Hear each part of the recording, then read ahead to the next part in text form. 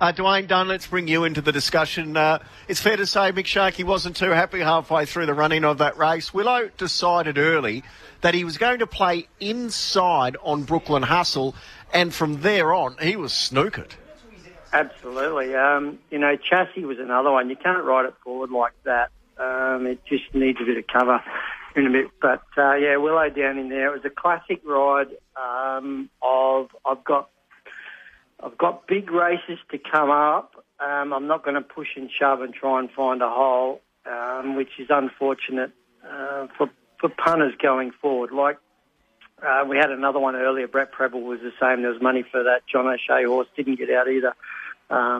Sometimes the runs don't come. But Dirty Thoughts, Daniel Moore had him where he wanted him. And, I just thought Craig could have been a bit more aggressive.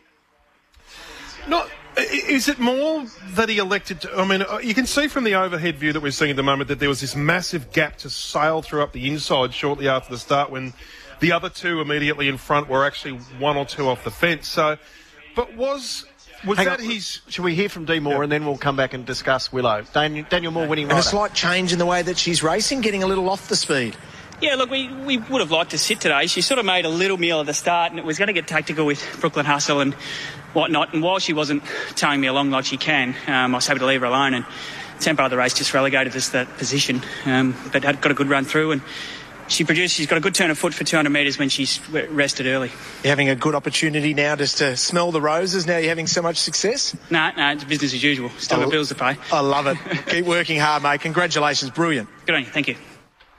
So, Dwayne, I mean, there are a lot of punters out there who are going to say that was just a shocking, brain-dead slaughter from Craig Wynns. But from a jockey's point of view, is it as severe as some are interpreting it? When you look at the overhead view, you just imagine that all he has to do is get to the outside and ride her that way and she'll gobble him up because she's got the best turn of foot. Did he make a terrible error, or was it, from a jockey's point of view, did the race unfold in a way that you can see that we can't?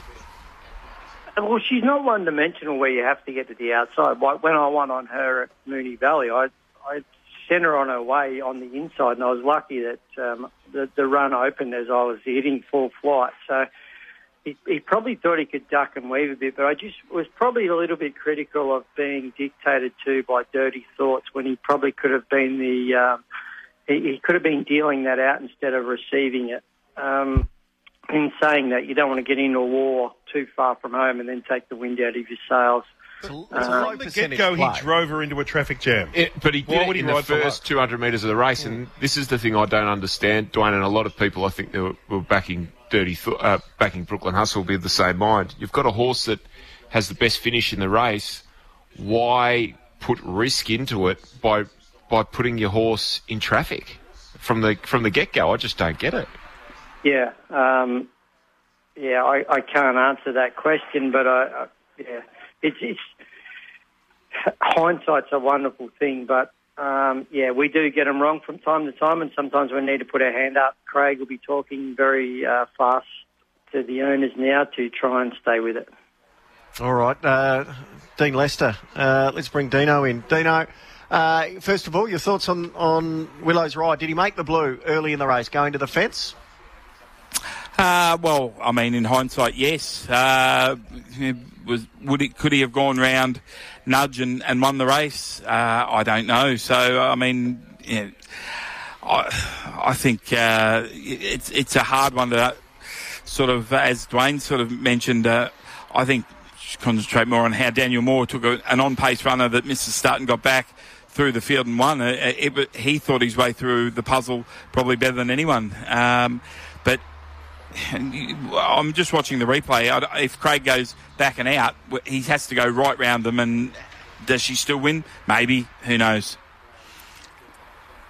Yeah, it's we won't know now, but that's her too. He drove her into a 8 out of 10. You're never going to get through traffic jam. So that's the percentage. It was a low percentage play. Yeah, but they hadn't gone hard in front, so the leaders then keep going. So there should be always runs to get into. The problem was that a horse like Standoff was ridden about 3 or 4 lengths closer than she usually is. So she marks time. Chassis at the end of her preparation.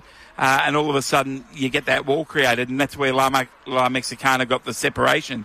If they had got to the furlong, the race would have opened up more for him.